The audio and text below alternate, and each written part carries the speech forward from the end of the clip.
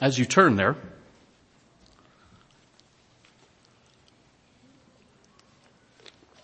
in case you're not aware, I want to let you know what the young people have been learning about this feast, and it's here in Proverbs chapter 1.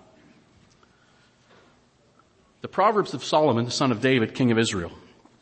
To know wisdom and instruction, to perceive the words of understanding, to receive the instruction of wisdom, justice, judgment, and equity, to give prudence to the simple, to the young man knowledge and discretion. A wise man will hear and increase learning, and a man of understanding will attain wise counsel.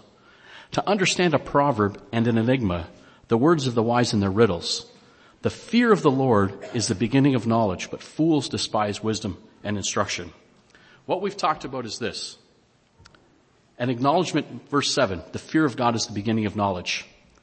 An acknowledgement that there is a God and that he is the God of Abraham, Isaac, and Jacob is the foundation for learning. Without that, everything starts there. We then come to knowledge. There are three key aspects, three key concepts that are discussed here. We come to knowledge. This is facts. This is information. The beginning phase of the maturation process. And at a young age, this is what it's about. It's just feeding them information. Information secularly, but more importantly, this. It's the story. Get the understanding of the storyline. Then comes understanding. Understanding, and I know they can relate this back to you because we've had a discussion 2 or 3 times, and you should see the lights going off. And they're surprised when the lights go off, but the lights going off is understanding, and it's great to see. Understanding means putting meaning behind the facts. You're full of this knowledge. What does it mean? How do they rate? How does it all come together for a purpose? Wisdom is the third and final step. And it's how is my behavior affected by the understanding of knowledge? Sure, there's facts. Sure, I get the picture now. What does this do for me? How does this change me? This is what we've been reviewing with the young people at the feast. The Sparks program that some of our young ladies have done such a good job with has been a reading of 6 stories that have explained the covenant God made with Abraham and with his people at a level that simply provides the foundation of facts. Nothing hard, but from creation through to, I'm not sure where the story writers took it to, but it covers the covenant story at a very basic level so that they're hearing this story of the covenant. And the young ladies who are taking what has been written is doing an excellent job laying the foundation for more. But this is only to support and encourage your active participation in the biblical education of the children. It's only there to support. Remember, it takes a village, but understanding that African proverb, it's a support. It's a support. What is done with it from here is in your hands. And we see this throughout the Proverbs. Throughout the Proverbs. Verse 8 of chapter 1. My son, hear the instruction of your father, and do not forsake the law of your mother. For they will be a graceful ornament on your head and chains about your neck. My son, if sinners entice you, do not consent. You can hear the efforts here of an interaction between parents and children. Verse 15. My son, do not walk in the way with them. Keep your foot from their path. Chapter 2, verse 1. My son, if you receive my words and treasure my commands within you, so that you incline your ear to wisdom and apply your heart to understanding. Yes, if you cry out for discernment and lift up your voice for understanding, if you seek her as silver and search for her as for hidden treasures, then you will understand the fear of the Lord and find the knowledge of God. I'll give you young people a hint. Pay attention here. This is kind of where we're going to be going tomorrow in our last session. Chapter 3, verse 2. My son, do not forget my law, but let your heart keep my commands. For the length of days and long life and peace they will add to you. That's adding wisdom to understanding and knowledge. I can memorize the commandments. Great. I can even put them in the right order. Why do I keep them? So that my days may be long and happy and peaceful. There's a reason to keep God's commands.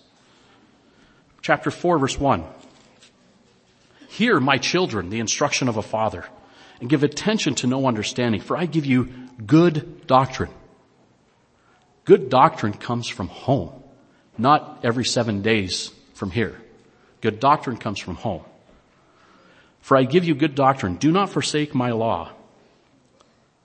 When I was my father's son, tender and the only one in the sight of my mother, he also taught me and said to me, let your heart retain my words. Keep my commands and live. Verse 10, hear my son and receive my sayings, and the years of your life will be many. Just a simple sampling of these proverbs. But these were very active parents in the lives of their children. And Solomon, the wisest man to ever live, was passing down to us the path to wisdom. And it starts at home. It starts at home. Why is this important as we bring this down to a close? Genesis chapter 2 for our final scripture. Why is this important? Genesis chapter 2.